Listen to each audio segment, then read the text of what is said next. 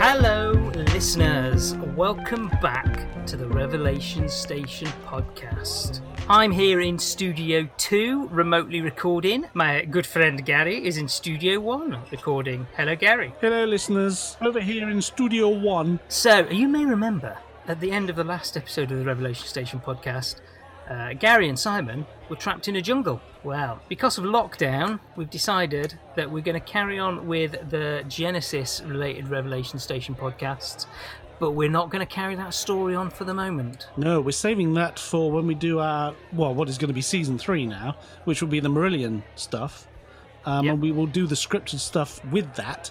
But for now, we thought we'd just carry on doing Genesis, but without the comedy. We're going to still try and be funny. We've decided to do some Genesis-related unscripted podcasts where we look at some Genesis-related music. Yeah, we're going to be looking at all the solo albums that they did. And what we thought we'd do is we'd attack them one at a time, going in order. We're going to do the first one of everyone, then the second one of everyone, then the third one of everyone, rather than doing them in sequence, because that would mean doing 57 Steve Hackett before anybody else got a look in. Exactly. Or 100 Anthony Phillips albums before we can look at some of the good stuff. And nobody wants to go there. So, this first run of episodes is going to be the first solo albums by the 5 core members of Genesis. We're also going to do a couple of bonus episodes after the run as well. What do you mean, bonus episodes? You haven't told me about this. Yeah, I know. I'm trying to keep it a surprise. Even from me? Even from you. How am I supposed to research these things if you don't tell me them? You can't just expect me to turn up on a Saturday afternoon and talk gibberish about things I don't know. That's what I do for a living. Remember how well that worked for Cornell Stations, though? that is true, and that is true. I'll let you go with that. Yeah. I mean, would you have liked it if I'd have made you listen to Cardinal Stations over and over for a month? No, I would have attacked you viciously with a pole with nails in it. So there you go. So I'm doing it for your own good. Thank you. I appreciate you thinking of me. Oh, always. Yeah, but it's what you're thinking of me. It's like the ways to kill Gary. That's what you're thinking mostly, isn't it? Mostly. Yeah. So certainly ways to stop you interrupting me. Anyway. Never going to happen. So did I tell you? Mm-hmm. Just interrupting you. Just thought I'd get one in there. Yeah. Go on. Make it sound like you're intelligent. Go on. We've decided that remote recording isn't good enough quality to do the scripted stuff to the standard that we like to do it. Yeah, I mean, we're assuming that some of you people out there actually like the scripted stuff that we do, the intros and the outros of the various episodes. What we found is that this particular medium that we're using at the moment, we get dropouts and drop-ins, and we find that I think if we do the script this way, it could come across where we're not reacting to each other properly, because we get into a room, we get the scripts out, we've got a couple of microphones, and we just bash the hell out of it. Because if anybody who's listened to these know, we're completely untalented in every possible respect. But when we can see each other and react to each other, we get a better result from the gibberish that we've written. So we thought we will wait until we can actually be within punching range of each other, and then we can do these scripts justice. The justice that you can do with lousy scripts. But that's what we thought. So for now, we're just going to do unscripted reviews. Yes. Is that right, Simon? That's correct. Very similar to the way we've been doing Keep Talking podcast during the lockdown. Yeah, but slightly more interesting, hopefully. Yeah, hopefully. And also, we're going to be focusing back on Genesis. Yeah. Related. I mean, I have to admit, I have not heard any of the solo stuff by Peter Gabriel's. So I am looking forward to this because actually, since we started this, you made me listen to early Genesis that I haven't really listened to. And it occurs to me that I haven't heard almost anything that we've been reviewing. Really? Yeah. So this is not a novel position I'm in at the moment. I'm now reviewing stuff I haven't heard until I stuck it in the car literally this week and listened to it until I was bored out of my mind. Awesome. So just like the way we were doing the Genesis stuff then. Pretty much, yeah. We're going to aim for getting these out weekly, if we can. Depending on whether I can edit it. So this first one's going to be a bit of a test of how quickly I can get these out. But yeah, so here we go. For the next few weeks, it's all going to be solo Genesis albums. So this week's album Have you been listening to it, Gary? Yes, I have. You gave me a copy of it, and I put it in and thought, what the bloody hell am I listening to? But yes, I have definitely been listening to it. Excellent. So this is the very first solo album that was released by any member of Genesis. And this is Voyage of the Acolyte by Steve Hackett. Yes, it is indeed. Released in October of 1975. It was recorded in June and July of 1975, which was just about a month after the end of the Lamb Lies Down on Broadway tour. It was. I mean, he'd been with Genesis for 4 years at this point. And then he took a break and went, I'm going to do my own solo stuff. I don't need those guys to hold me back. And then he promptly went and took 2 of them to perform on this album. Yeah, exactly. I mean, this is often regarded as a lost Genesis album. The funny thing is, it does feel that way, doesn't it? When you're listening, there's a couple of tracks on there, you think, I'm sure I've heard this refrain somewhere on a Genesis album. Yeah, I mean, he'd been writing most of this music he'd written while he was on tour with Genesis. And some of it he'd even taken to the band and they'd rehearsed it for various albums. You say while he was on tour, he was writing this. 1974, which album was that? Wouldn't they look like touring mentally at this point? Yeah, they were touring the Lamb. Wasn't this the point where they were like all through Italy and stuff when they were touring this? How did he possibly find time to write anything? Well, Steve said in interviews that he would go to his hotel room with his guitar, and to wind down and to relax from the tour, he would just noodle around his guitar and write little songs, some little pieces of music. Can't he take pizza and beer back to the hotel like everybody else? That's how I'd relax after a busy day's touring. Yeah, well, so while the rest of the band were taking drugs and hookers back to the hotel room, he was taking his guitar. Yeah, doing some writing. Is it any wonder he got annoyed that his songs weren't ever being used on the albums? Well, we'll come into that as we're coming into that, because there's a lot to unpick on this album, isn't there? There is. And it's an interesting album. But because, it is a solo album, and you would expect him to try and go off in various directions, but it really does feel like a kind of lost Genesis album, doesn't it? It does, yeah. It hasn't really split from the fold massively. So like you said, this album features 2 members of Genesis, which is Mike Rutherford and Phil Collins, which seems very telling, I think, that Tony Banks isn't on this album. Really? Do you think there's... because there is a lot of keyboards and things being used on this album, isn't there? He's borrowed the band's Mellotron on this album. So he's taken the keyboard, but not the keyboard player. Yeah. It says perhaps where the friction was in the band at this point, I think. Yeah, I think it's very telling. Very telling. It's understandable when you're touring with people for a great length of time, as they have been doing at this point. They're almost non-stop touring at this point, aren't they? Yeah. You are going to get frictions, even amongst the best of friends. You're going to get a lot of friction. Exactly. So the fact that he wanted to do his own thing, take a bit of a break from the band, maybe include a few pals, not include the one you hate. It's quite understandable, probably, because everybody's human. Even rock stars are more than human. I think mostly because they put their feelings out there for everybody. They do. He knows Mike and Phil. He trusts them. He knows how good they are at what they do. So are you saying he doesn't trust... But why wouldn't he ask them to help him out on his album? Yeah, and to be fair, if you were going to do an album and you needed a drummer, you'd get Phil Collins, wouldn't you? As most bands in the 80s did. Yeah. You'd be fool not to if you had him on call. But they were there purely to add the music. They weren't included in the writing at all. And they didn't write anything. But the thing is, you still end up with an album that feels essentially...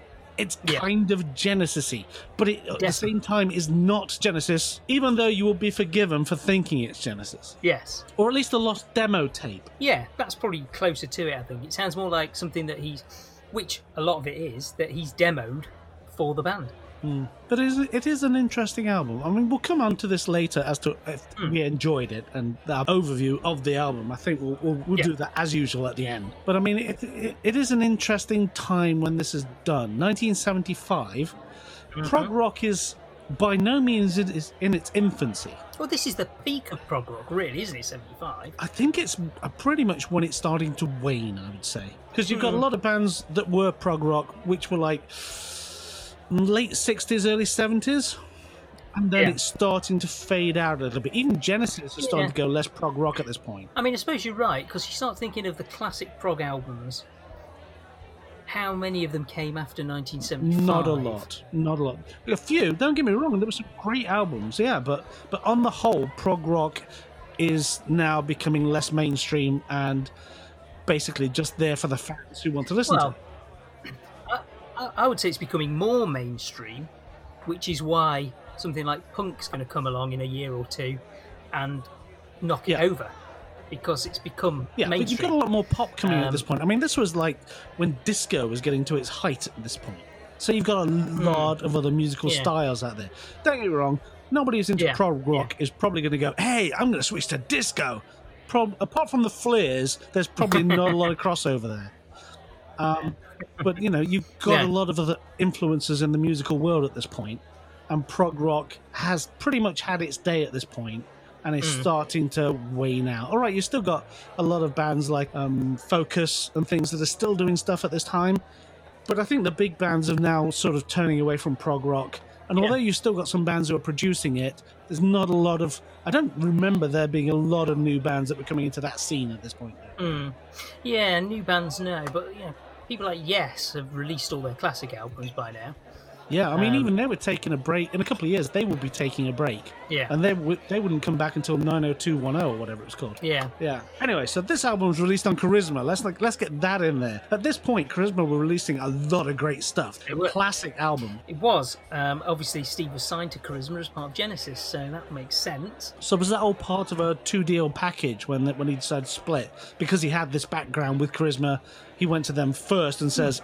I want to do a solo album, give me a contract. I would imagine they've got first refusal on all his solo stuff. Yeah, so probably. If they didn't want it, he probably would have been free to take it to another record label. But yeah, he originally wanted to call this Premonitions, this album. Considering how he chose the titles and what the songs are about, I suppose that kind of works as well. Yeah, well, Charisma didn't like that name, so they suggested Voyage of the Acolyte. And Steve liked that as well, so he went with it. So we've got an exclusive extract from a recording that was made at the time of Steve actually presenting his ideas to Charisma record label boss Tony Stratton Smith. And so we'll play that for you now. We've got to hold that from the archives. Hey man, guys, right? Listen, I know you're the man, but I got an idea for an album. All right, man. Lay it on me. It's a concept album, right? Based on the tarot. And I'm going to call it Premonitions. Based on the tarot, is it? Premonitions? No, I don't like it. You're going to call it... Hang on. Wait a minute, it's coming to me. You're going to call it Voyage of the Acolyte. Got it? Hey man, you can't say that. I'm with Genesis, the biggest band around here. We've sold nearly 20 albums last month. I'm huge. You can't tell me what to do. Shut it, you muppet. You've just lost your singer. You ain't got time to be going around making solo albums. You're going to call it Voyage of the Acolyte or it ain't getting released. Capiche? Okay. Well, I get to choose the colour of the album. All right. Well, you've got to get a Brazilian artist to do the album cover. I was going to go French. Get out of my office, you muppet. Get back to the sweatshop. Okay. I want a hit album next year or you're for it. A hit album? Oh, that wasn't quite what I was planning, but I'll give it a shot. You better. Ooh. Well, that was a secret recording. I hadn't heard that before. Where did you get that, Simon? Wow, top secret Genesis archive sources. That's never been heard before. Wow, we are so blessed. Yeah. We're honoured, in fact. That is wow, behind the scenes stuff. It is. So that's actually how it happened, is it? That's exactly how it happened, yeah. So that's incredible. Where'd you find this stuff? So as that little clip said, Steve based it loosely on the tarot, which he was interested in at the time. It was the 70s. They were all weird. They weren't as weird as the 60s. The 70s was like the 60s, but with flares. So, I mean, it's understandable that he would choose something far out and out there. The album was a minor hit. In the UK, it got to number 26 in the album charts, which is not bad. It got to 191 in the USA, and it was the first of 25 solo albums that Steve's made, not including numerous collaborations. That's impressive, isn't it? I mean, he actually did do an extra track for this album called The Fool, but then he didn't include that on the final edit. So there was one more mystery track out there. Has he ever put that out anyway? It's only ever been referenced in one interview. So he's never actually put it on like a best of or greatest hits of or doodlings, or because they re-released this album, didn't they, in 2005? Yeah. And it wasn't included on that. Nope, it just had a live track and an extended version of Shadow of the Hierophant. But everybody puts their gibberish on reissues. No, demos, everything, don't they? I mean, the only time I'm really interested in demos is if it's of tracks that they didn't then bother recording for the album. Or an artist that then stopped recording. So, you're desperate to hear almost anything they did. Yeah, exactly. But we're talking about a guy who didn't stop recording ever. Yeah. So it's not like you're going to go and look for missing and lost stuff, because you're still trying to catch up with the stuff he's still recording. Which, listeners, is one of the reasons why we're not doing each individual artist's solo projects. God, no, we wouldn't get onto anybody else until about 2040. Exactly. We 25 Steve Hackett albums. I think there's even more by Anthony Phillips. So I think Anthony Phillips is close to 40. So, and we're doing these, are we? Oh, joy unbounded. Anyway. So this album features Steve's younger brother John on the flute and the synth. And John's now a solo artist in his own right. He's got his own little band. I did not know that. He has. And his last album had Steve actually played on the last album by John Hackett. So they're still working together now, and John plays on Steve's albums.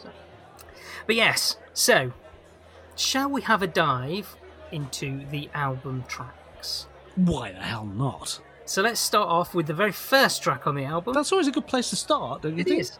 We could be wacky and just do the tracks in random order, like some podcasts do the albums in random order. I don't think it'd matter. Nobody's listening to this. No. So let's dive into the very first track on the album, which is called Ace of Wands.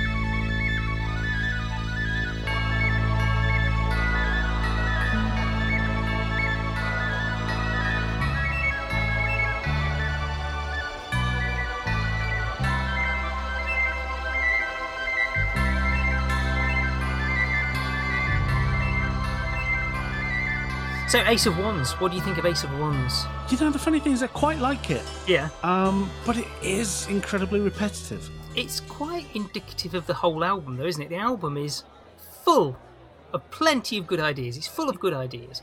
But they can get a little bit repetitive. Yeah, it's like he had, I mean, what are there, 8 tracks on this? And he's got 8 good ideas, but not a full song's worth of good ideas.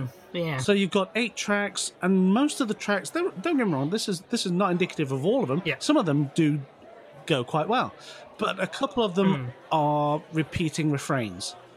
So you get the feeling like, well, when I was listening to this, I was driving down the road, and I completely lost time while I was listening to this, because I thought, have I been listening to this for half an hour or 10 minutes? Yeah. It was because it was kept repeating. It's I like this track, don't get me wrong, but it is a bit repetitive. Yeah. This track repeats again and again like a dodgy burrito.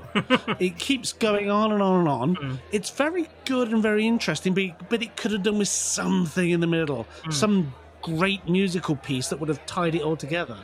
But it doesn't really do that, does it? It just goes on for, 5 minutes?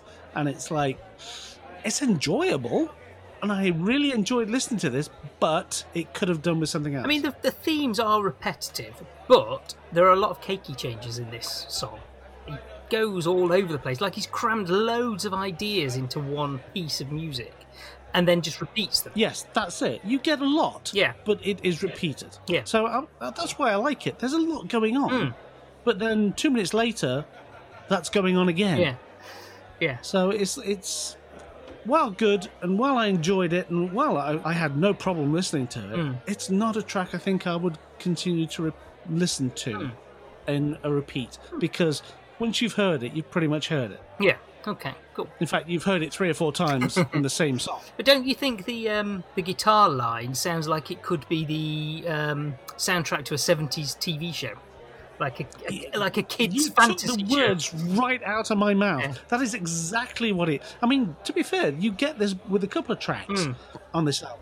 There's a couple of tracks where I was listening to it and I thought, this would make a really good musical score for a film or a television show, where you've got like a hero piece. Yeah. It does play like that, doesn't it? Yeah. It does play like themes. And I suppose that was kind of what he was getting at with the whole tarot card thing, where each song represents a card. So each song would have to be themed for that card. Yeah. And so you could say that he's done a brilliant job then, if that is what came to your mind. Yeah, I mean, I know there is a 70s TV show called Ace of Wands, but it's nothing to do with this track.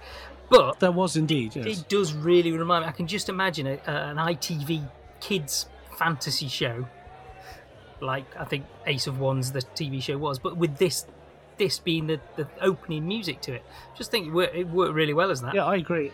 And as it keeps repeating every 2 minutes, you've got the opening titles repeating again and again and again. Yeah, exactly. Yeah, it worked fine. This song was the first solo Steve song that I ever heard. I was flicking through the channels on my TV. To be fair, this is the first solo thing anybody would have heard from Steve, because it's the first track on the first album. On his first album, yes. But in particular, many years after it was released, this was the first thing of his I heard. Yeah. Because it was on a Central TV, used to do late night live shows. Not broadcast live, but live concerts that had been recorded before. And this was a concert from I think 1979, 1978, and this was the track they played. They continued doing that into the 80s. Yes, this was in the 80s. And I know, because I went to one. I've just remembered this. I went to one, a Hawkwind one. Yeah. Hawkwind actually did one for Central TV, and I went down to the Central TV studios and watched it being recorded. I've literally just remembered that. Wow. Well, there you go. So yeah, so they were doing that up until, judging by the timeline when I was listening to this, they must have been doing it up to about 82, 83, when they were still doing live gigs. Yeah. I never saw when it was actually shown on Central TV, so I assume it was like 3 in the morning or something, because this was at the time when television was going into like 24-hour stuff, wasn't it? I think this would have been on about 11 o'clock at night on Central TV, and I just stayed up to watch it. Saw on teletext that it was going to be Steve Hackett was going to be featured, so I stayed up late to watch it, and yeah, it was a concert. He played tracks from his first 3 solo albums, I think, but they opened the show with this one, so I was like, So I actually really like this track. I think didn't you have to get up for school in the morning? No, probably A levels maybe. Was this later? This would be like 80, 87. So this is after I got into. This is when I knew who Steve Hackett actually was. So that was my introduction to Steve Hackett solo stuff. So yeah, I like this track. This was the second track he recorded for the album after what is the next track. But don't you think it's really interesting that he opens his solo album with a little drum solo? Considering who was on the drums, yes, it's a bit ironic maybe. But he's a guitarist in Genesis, and he opens with a drum solo, but not a solo, but a drum roll. Yeah, the guitars come in much later. You'd think with his leaning towards guitar, it would have started with guitar. But yes, you're quite right. It is odd for a guy who wants to break away and do his own solo stuff to start his first album without his solo stuff. Yeah, but yeah, I like that. I like this track. I enjoy it. Yeah, I liked it. It was inoffensive and interesting. I do keep saying this thing about it repeating. Yeah, it's not boringly repetitive. Yes, it's just a continuation and a repeat of a strain. Yeah, but it's effectively. effectively. So I liked it. It's effectively a sort of a 2-minute song which is then repeated 3 times. See, I was trying to make it sound good, and you just made it sound awful again. But it is, though, isn't it? Because it does is. the breakdown and then goes all quiet, and then da-da-da-da-da-da-da-da, and then, yeah. Yep. But Just quite- like that, only more musical. Exactly. But it's quite Yeah. folky. Don't you think it's quite a folky sounding guitar? Even though it's played on electric guitar, the actual melody is quite folky. I didn't get the folky aspect on this one. I thought it was because probably for what was going on in the background with this track. It's interesting, but I didn't get folky from it. No. Yeah, I just think the melody's quite folky. And it doesn't sound folky because it's played on electric guitar, but just that da-da-da-da-da-da-da-da-da. You could almost imagine that being a folk song, I think. No, because it's quite good. And folk singing is awful, as everybody knows. One last thing about that is apparently Tony Banks praised Steve over the bass line for this track, for Ace of Wands. Tony Banks really liked the bass line. Even though he hadn't included him in the recording. Yeah, apparently. So, yeah. There you Just go. goes to show he's the bigger man. He is. So next track is Hands of the Priestess, Part 1.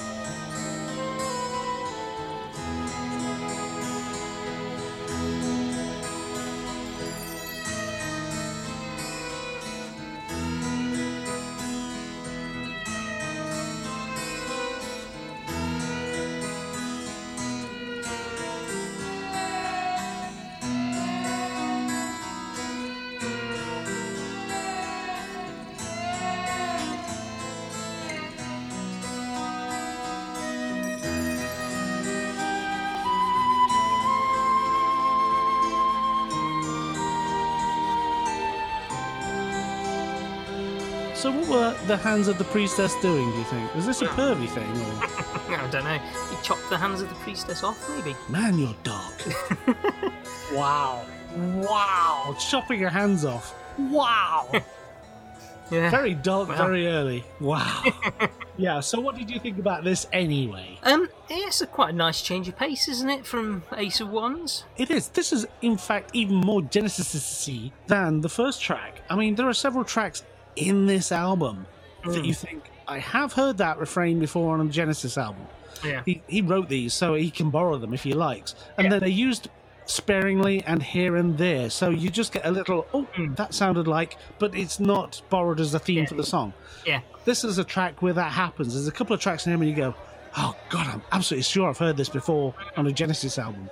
You may not, but it's so Genesis-y. Yeah. It fools you into thinking you've heard this before on a Genesis album.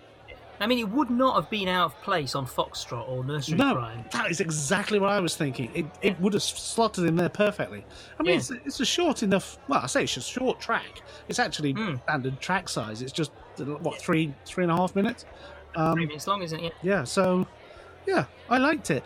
It doesn't really go anywhere though. No, it doesn't. I mean, one of the things I put in my notes is it kind of fades into the distance as though the song's leaving you behind rather than.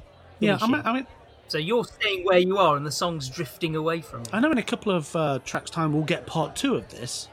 Yeah, the revenge. Part 2, the revenge. This time it's war. But it's like, And she comes back and she's got robot hands. leave the hands out of it. Jesus, what is with you?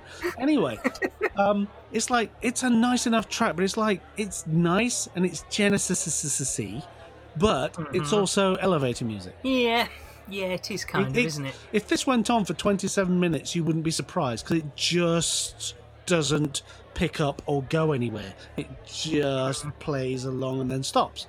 It's not like you get a crescendo at the end or a massive musical bit in the middle. It doesn't stop though, does it? It fades. Yeah, that's it. It Because fades out. not only couldn't he figure out where it was going to go, he couldn't even figure out how to stop it.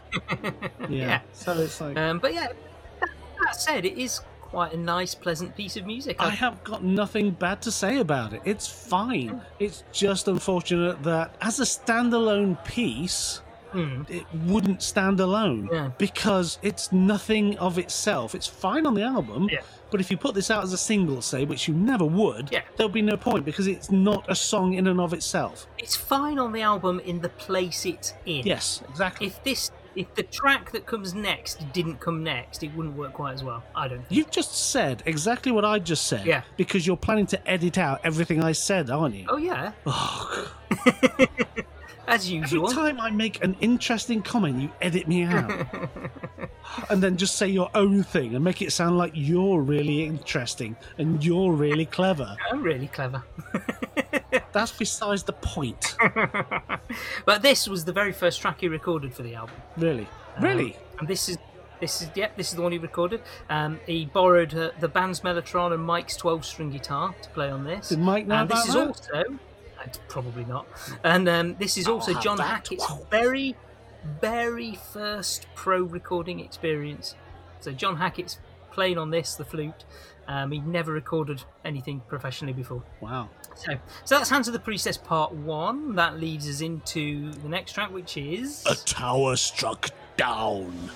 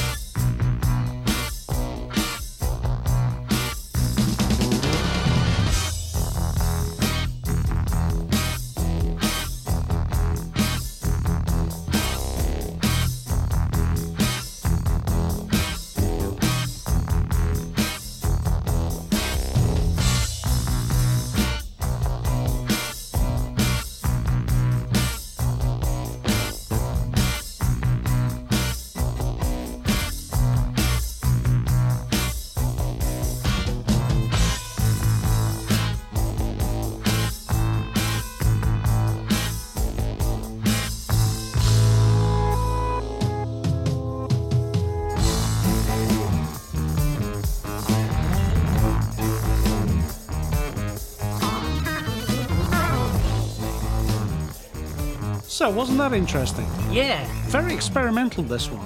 I mean, there's a lot going on here, isn't there? This was another one that was on that Central TV broadcast that I mentioned. Really? And and all the, shall we say, the interruptions were actually on that live broadcast as well. Really? Some of the...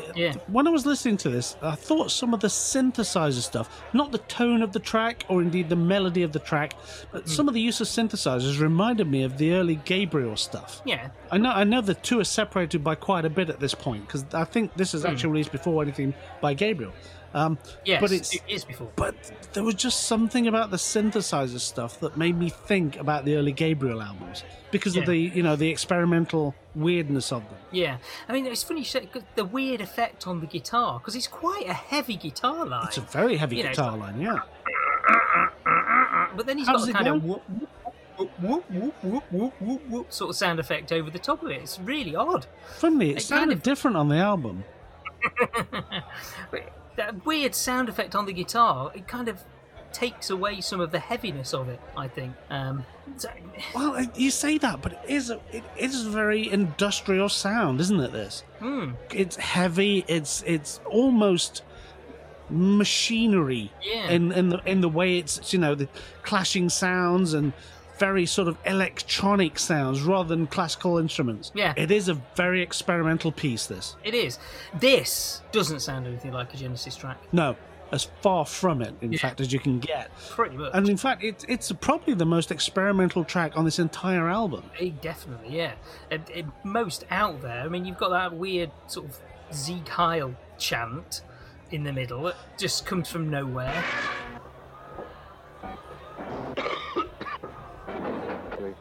Funny you should mention that, because I was listening to this in the car, and I pulled up some traffic lights, and it was a beautiful summer's day like we just had. And I had the windows down, and as I pulled up, the music stopped, and Z Kyle was coming out of my speakers. I got an extremely funny look from the guy in the car next to me. I bet you were. So yeah, thanks for warning me about that. Thanks, Steve Hackett. Yeah, because the music suddenly stops and you get a Z Kyle, and I thought, this is not going to go down well. I know I live in Ilkeston, but really. So the guy in the white van next to you looks over and goes, "Right, mate." One of us. Yeah. No.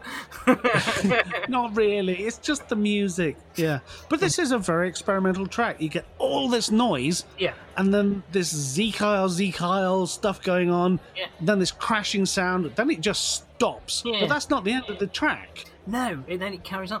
See, I quite like this track. I like it's got some good stuff, and I think the heavy guitar at the start is brilliant. But it sounds half-formed to me. It does, but at the same time, this is kind of the experimental stuff I would have expected him to leave Genesis to want to do on his own.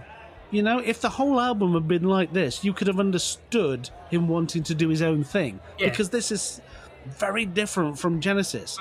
We've already had 2 tracks on this album that are like Genesis. Yeah. So you wonder why he bothered leaving Genesis to do tracks that were like Genesis. Yeah. And then we get this track and you think, was this what he really wanted to do but didn't have the bottle to do a whole album of it? Yeah. Because this is kind of experimental stuff you would expect people to leave a band to want to do. Yeah. And to be fair, his solo stuff does get more experimental as he goes along. Well, not experimental so much, but further away from the sound of Genesis. Yeah, yeah. And this one is as far away as you can get. Yeah. I like this track. I mean, as you say, it's an odd track. It's not really fully well formed, I don't think.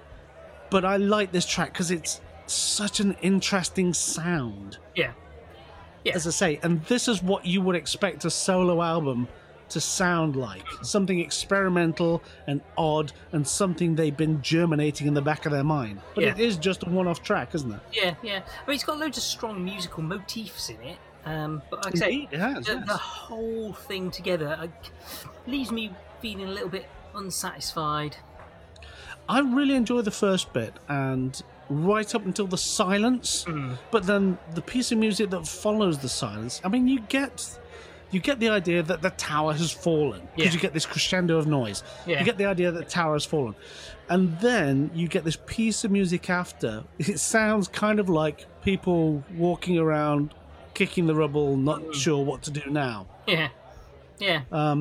Because the music's just sort of like, dun, dun, dun, sort of like an embarrassing, what do we do now kind of thing.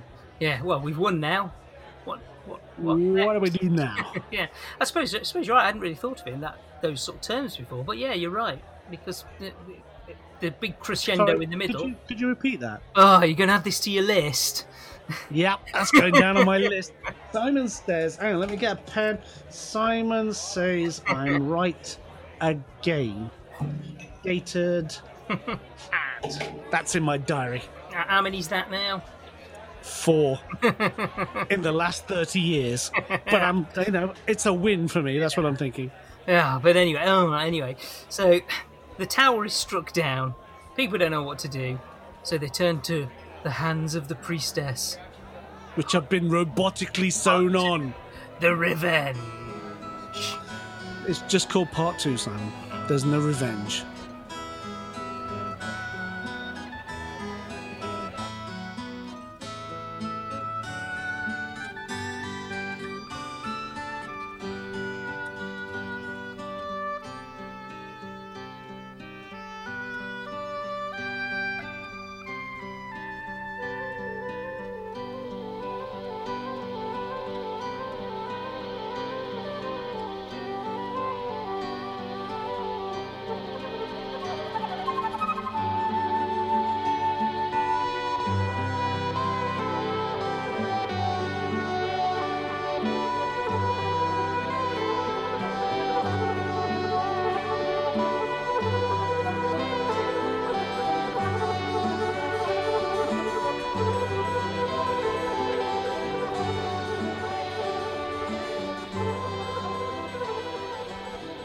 So this is a kind of a short one. Yeah, it's an interesting little reprise, but it doesn't really go anywhere, does it? Nice flute. Not at all. No. Again, like the original track, though, doesn't really go anywhere. Very nice flute. Well done. I mean, that's the whole thing about this album, isn't it? The whole album is well done. It is. It's very well produced. Steve produced this album himself with John Aycock. Didn't he do the Mellotron synthesizer as well? This is a very nicely produced album, and he obviously had a very clear idea of what he wanted to achieve from the production of this album. Yeah, you can see this is one man's dream, and he's following it. It's I think if somebody else would have produced this, it's like the Star Wars prequels, isn't it? Yeah. In that Go on. the one person who's doing everything on it, producing, writing a thingy, you should have another voice in there going, this needs something. Yeah. And I think a producer on this album would have turned around to him and says, this track's great, doesn't go anywhere though, it needs something. Yeah. So I think this album may have been hindered a bit by the fact that he produced it himself. Quite possibly. It's like there are lots of geniuses in the world. Fortunately, I'm one of them. But I need the help of other people to make what I do sound good. Like me. No, bless you try. But, I also have other people to rely on. And then I rub your crayoning out and put real words in. But no, it is that thing, isn't it? No matter what you create, it's always nice to have somebody else's point of view. Yeah. Because somebody else will hear it through a different set of ears. And they'll be able to tell you what works and what doesn't. I think this album could have done with somebody doing that. But then, possibly, but then maybe it wouldn't have been quite as...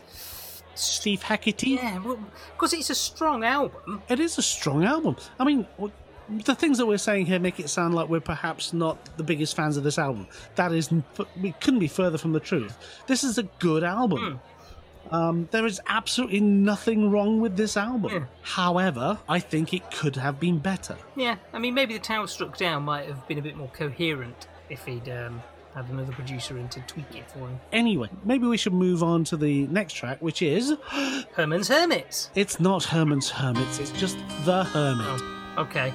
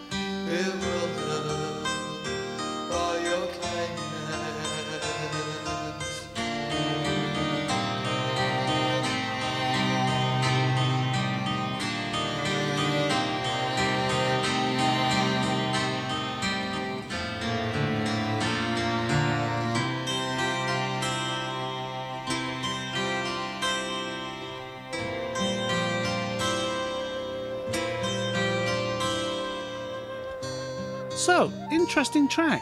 First vocals on this album. And sung by Steve himself. It's a shame he wasn't in the same room as the band, though. I mean, why is... Well, he's singing them, but... He's singing them over here. So it's like, hello, I'm not actually in the same room as you lot playing it, so I sound like I'm very far away. It's that kind of thing, isn't it? Yeah, I suppose, yeah. Production-wise. It's fine. It's probably the effect he was going for. But I was just listening to it and go, that was the first thing that came to my mind. Was this somebody singing outside on the street and he just happened to be heard on the microphone? It's fine. It's not distorted in any way. Yeah. It's just in a different room. This song, to be honest, is kind of forgettable, in my opinion. It's quite pleasant, but it's not really that interesting. That's the notes I've put. It's quite nice, I've put. But it's like, that's it. It's quite nice. Yeah.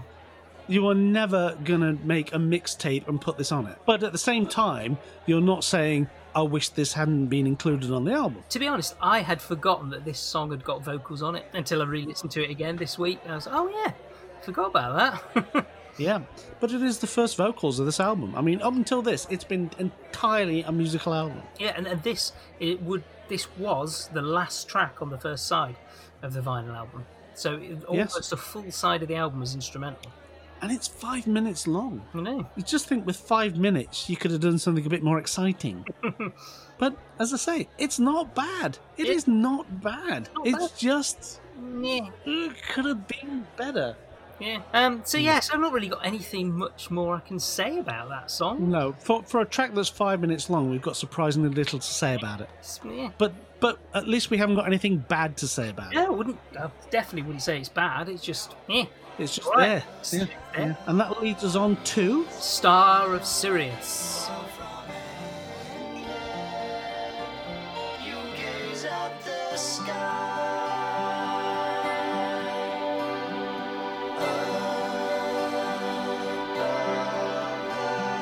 Cloudless night, nebulous bright.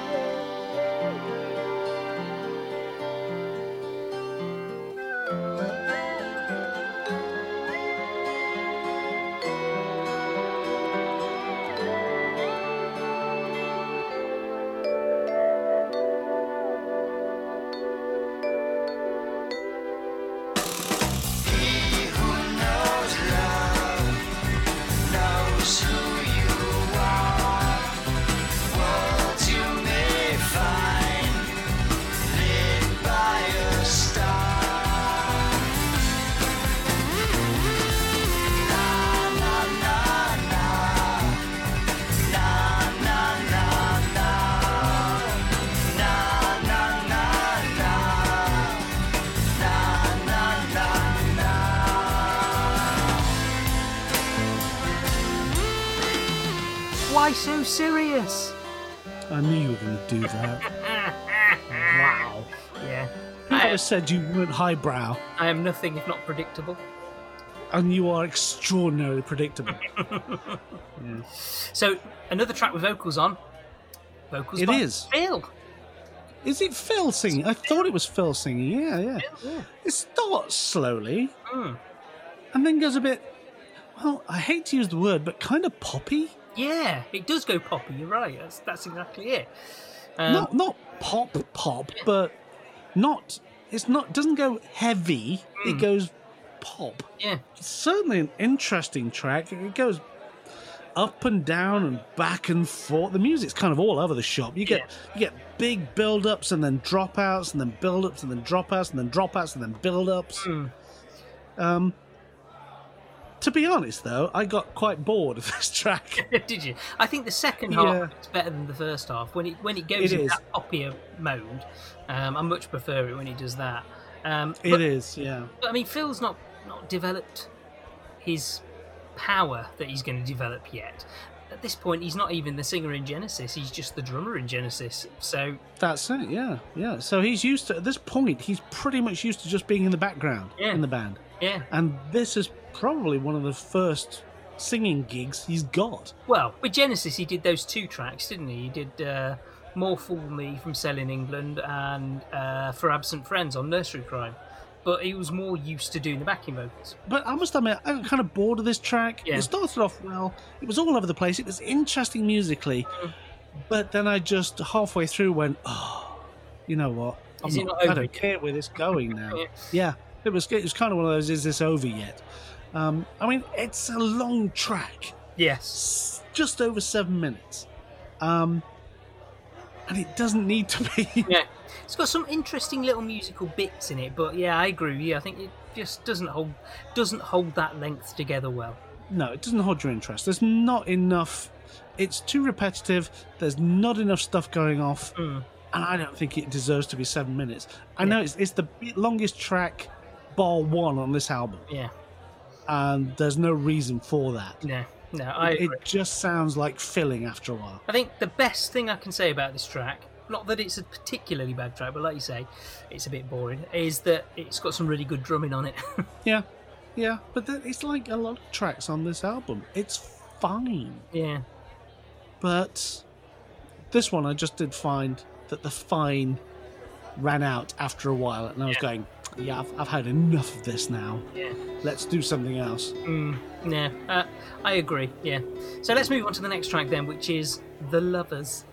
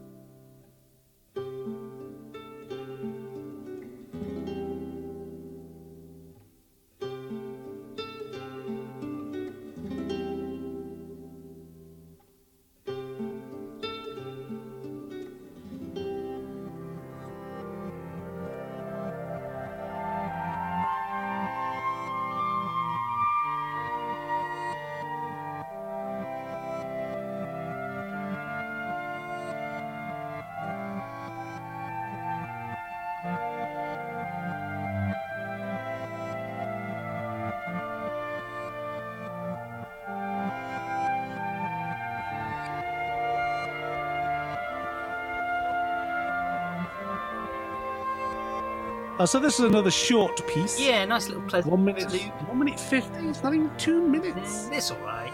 Yeah. Yeah. Backwards guitar. Is that what I'm hearing on that? Oh, it might have been, yeah. It does sound. It's because it starts off with the guitar in the right direction, and then you hear this noise that sounds like backwards guitar playing. Yeah. Or it could have been the sound of the devil talking. I'd have to put it on a turntable and find out. But yeah, it's alright, isn't it? Yeah. That's it. Yeah. It's alright. It's another all right. So now, what does that leave us with? Last track on the album, Shadow of the Hierophant.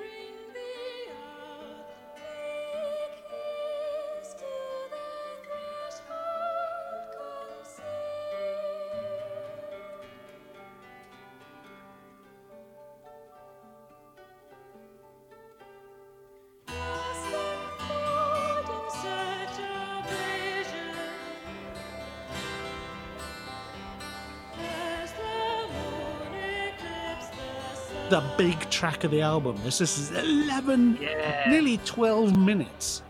Do you remember he played this when we went to see him live? I do remember that, yes. Yes. It was very good live. Very good. I don't think he had the singing on it when he played No, it I live, seem though. to have that memory as well. This is a good track.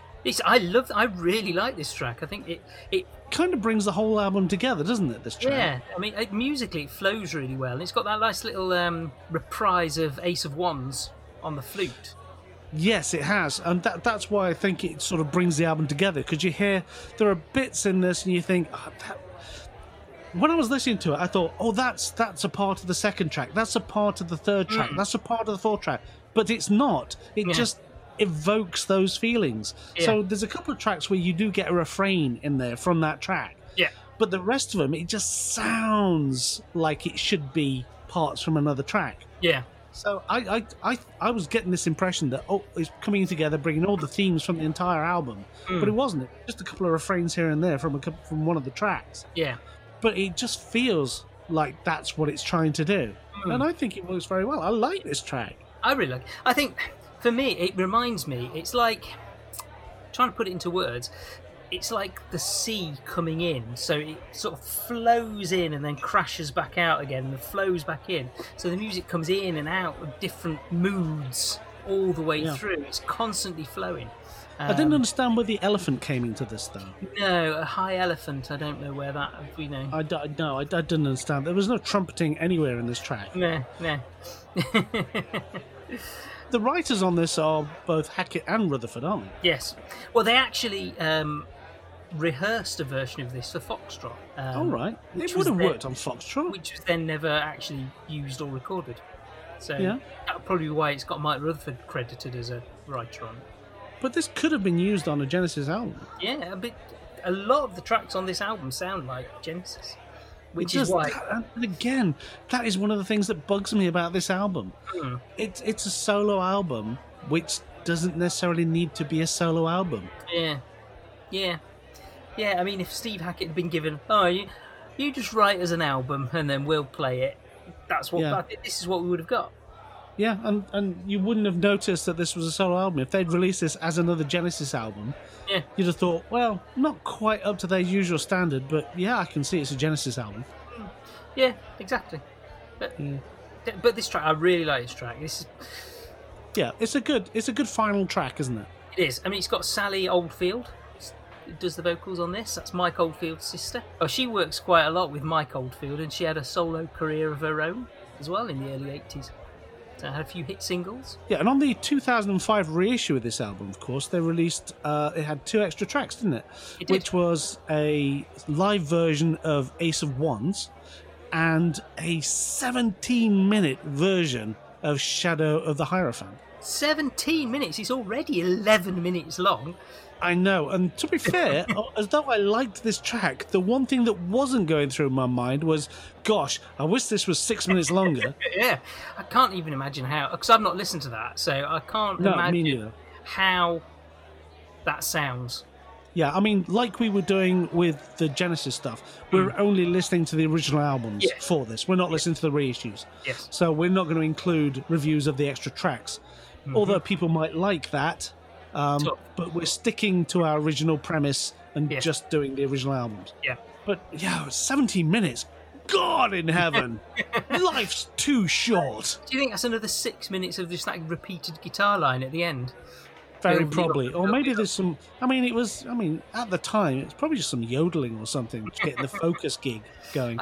I don't know. I believe it's on Spotify. Yeah, I ain't going to go looking for it. I'll Ah. tell you that now. I might have a Life's listen. too short. That's literally the side of an album. I might have a listen when I've got 20 minutes that I don't have anything else to do. Good luck with that. Yeah. If you've got 20 minutes spare, young man, I can find you something to do. Oh, good. There's some editing needs doing. Anyway, but I like Shadow Hierophant. I think that is a good track. Yeah, it's a good track to go out on. It is. Yeah. So what did you think of the album as a whole, Simon? I have mixed feelings about the album because overall I like it, but it seems a bit inconsistent in terms of not quality, but in terms of mood. There's a lot of really good a lot of really good things on this album, but then there's little noodly bits that you could just ignore. You know, you could leave The Hermit off, you could leave Hands of the Priestess off, and you wouldn't miss them. Shall I tell you what I think? Yeah. I'll stop you there because you always get to hear what I think. Yeah. Because what I think is very important. Is it? I think so. So, You may think that I can't possibly comment. you usually do, but usually when I got my back turned. Anyway, here's my opinion. I thought it was a good album. Yeah. It was fine. There was nothing wrong with that. Yeah. But I have no reason to ever listen to this album again. There was nothing on here that you could release as a single. There's no standout track on this album that you could think, wow, I'm going to put that on a mixtape at some point. Because there's just nothing strong enough here or standalone enough to put in a mixed track. Yeah. The album itself, I've got nothing wrong with it. It's fine. Yeah. It's well done. It's well crafted. If, as you say, it could do with a little more heart and a little more clarity on the individual tracks. Yeah. But as this album stands, I have no plans to revisit this at a later date because there's just nothing on this that really grabbed me. Yeah. It was perfectly fine. See, I would listen. I'm sure in the prog rock magazine tower, they have this in the lift. You think? Yeah. But The big tower. I have no... Yeah, big tower, obviously. Yeah, if you go right up to the top, you can hear the whole album. But there's just nothing on here that I'd want to go back and listen to because none of it is rounded enough to be a standalone track. Yeah. So there's no one track that really grabs me. There's nothing wrong with this album. Yeah. There's just no reason to go back and listen to it again. See, I would listen to Ace of Wands, I'd listen to A Tower Struck Down, and I'd listen to Shadow of the Hierophant. And I would listen to them and enjoy them. And I'd pick those tracks out and I'm just going to listen to Ace of Wands, and I'd listen to that and then listen to something else. But I wouldn't ever be that bothered about listening to the whole album from start to finish. No, exactly right. Yeah. So there are some good tracks, but again, I wouldn't put them on a best of Steve Hackett compilation. But like you, I would also enjoy, if I did listen to the album start to finish, I'd still enjoy it and still like the album. Yeah, I say it's a perfectly fine album. If you were listening to this for the first time, you go, that's perfectly fine. It's just that you wouldn't necessarily listen to it for a second time. Yeah. So in terms of it being the first solo Genesis record that was released, do you think it's a good indicator of what's to come? I hope he improves in the fact that because he's trying to make a go of this as his own thing now, he's got to grab people. So while these are perfectly good tracks, there's nothing on here that I'm going to be whistling away from him. He needs to get more tracks that are going to drag people in and more what you could consider classic album stuff. Yeah. I mean, at this point, he's got Genesis to fall back on. When by the time he releases his second album, he's left the band. Yeah. Maybe that's his problem here. Yeah. Because as we said, Tower Struck Down was such a break from Genesis stuff. You think, is this what he was always wanted to do? Is this what he was trying to do? But he was too scared because he wanted to still appeal to the Genesis fans, but he also had Genesis in the background on his mind. I just wonder if he'd made a snap break from Genesis at this point, if he would have been a little more adventurous in this album. It's entirely possible, he might have done. I mean, like I say, his next album is different again. So when we get to his second album, you'll see how not having Genesis as a backup changes the way he does things. Yeah. Well, looking forward to that. I enjoyed this album, but I don't think I'll be listening to it again anytime soon. Fair enough. Because there was nothing memorable enough to make me want to come back and revisit this. Fair enough. What did you think of the album cover, as an aside? And we often talked about the Genesis album covers. What do you think of this one? Kind of amateurish. I mean, the artwork looks like it was done by his sister as a doodle. Yeah. I mean, it's. This is not an album that when we were doing our Desert Island D's stuff, we both said many albums that we bought purely for the cover. Yeah. You would not buy this album for the cover. No. It's neither interesting enough in its design or vibrant enough in its use of colour to make you grab this off the stand, is it? Yeah. I mean, this is by Brazilian artist Kim Poor. And she became Steve Hackett's wife not long after this, so they got married. And she did most of his album covers for the next 20-odd years until they got divorced. To be fair to this album, the cover it's a bit like the album. It's fine. Exactly, I was going to say the same thing. It's okay, but it's not brilliant. Great. Yeah. If I'd been doing the graphics on this, I think I'd have done it a hell of a lot different. Because neither the title nor the artist stand out. No. They're sort of done as a similar colour to the rest of the background. So they don't really stand out. Yeah. I would have made this, used Steve Hackett's name big time on this. Because that's what he's trying to promote here. So you'd have had Steve Hackett written large. Yeah. Voyage of the Acolyte smaller under it and the picture in the background. Yeah. But they haven't gone with that. It's almost like it's almost an apology because it's like right at the bottom by Steve Hackett. See, it's like it looks to me like they've found this piece of art and then going, oh, that'll do for the album cover, and then just slapped it on rather than have it being designed for the album cover. They just, which it clearly has, to be fair. You think? Sort of. There's kind of a tower on it. And the use of multiple suns to give the idea of like fading time. Yeah. And there's a few other things like rivers and things which appear on tarot cards. I'm not quite sure why the woman holding the bowling ball has been shot through the throat. I don't quite get that on the album. I'm getting away with a bowling ball. I'm not quite sure what's going on there, but it's fine. I think this is how it must have gone in the office. We're gonna do you some artwork. We're gonna make it stand out in the field. We're gonna do it duck egg blue. Duck egg blue. Yeah, it's really gonna stand out on the shelves. Yeah. It's gonna hide in the wallpaper. Yeah, it might do a bit. That's imagine kind of what went on in the office. But it's like. It's a that colour could only be worse if it was beige. Yeah, I suppose so. It's not a Rainbow Rising cover, is it? No, it's not vibrant. You are not going to buy this album based on that cover. No. Like you say, though, it's fine. Yeah, it's fine. It's fine. But if I was about to launch my solo career, I'd want a standout cover. I would really go to town on the graphics. Yeah. This looks like it was done. Well, the writing looks like it was done with Letraset. For all those fans out there who remember Letraset. It probably was. It doesn't scream by me, does it? No, it doesn't, sadly. Very understated. Yeah, understated. But understated is not what you want for a breakout solo career, is it? For your first solo album, for the statement of intent that I am solo now. Well, I suppose he wasn't solo yet. He was still in the band. No. But considering when Peter Gabriel went solo... I mean, some of the album covers he did at first were almost iconic now. Yeah. Because of their use of photography and things, but there was some thought. This looks like he found it down the back of a sofa and thought, I can use that as the cover. Looks like. It doesn't look like a lot. It doesn't look like they had a big meeting. Looks like. About how to promote this album. Went into a charity shop and found a painting and went, oh, that'll do. And brought it back. Kind of like that. In fact, if you saw that painting in a charity shop, you'd assume it came off some granny's wall. Yeah. All right, a very disturbed granny. Who doesn't like people who steal bowling balls. Obviously. Severe hatred of people who steal bowling balls. That. Almost a homicidal hatred of people who steal bowling balls. I want a picture of an emaciated woman running through a door in the air, and she's stolen a bowling ball, but at the same time she comes through the door, somebody shoots her in the throat. Okay. Anything else?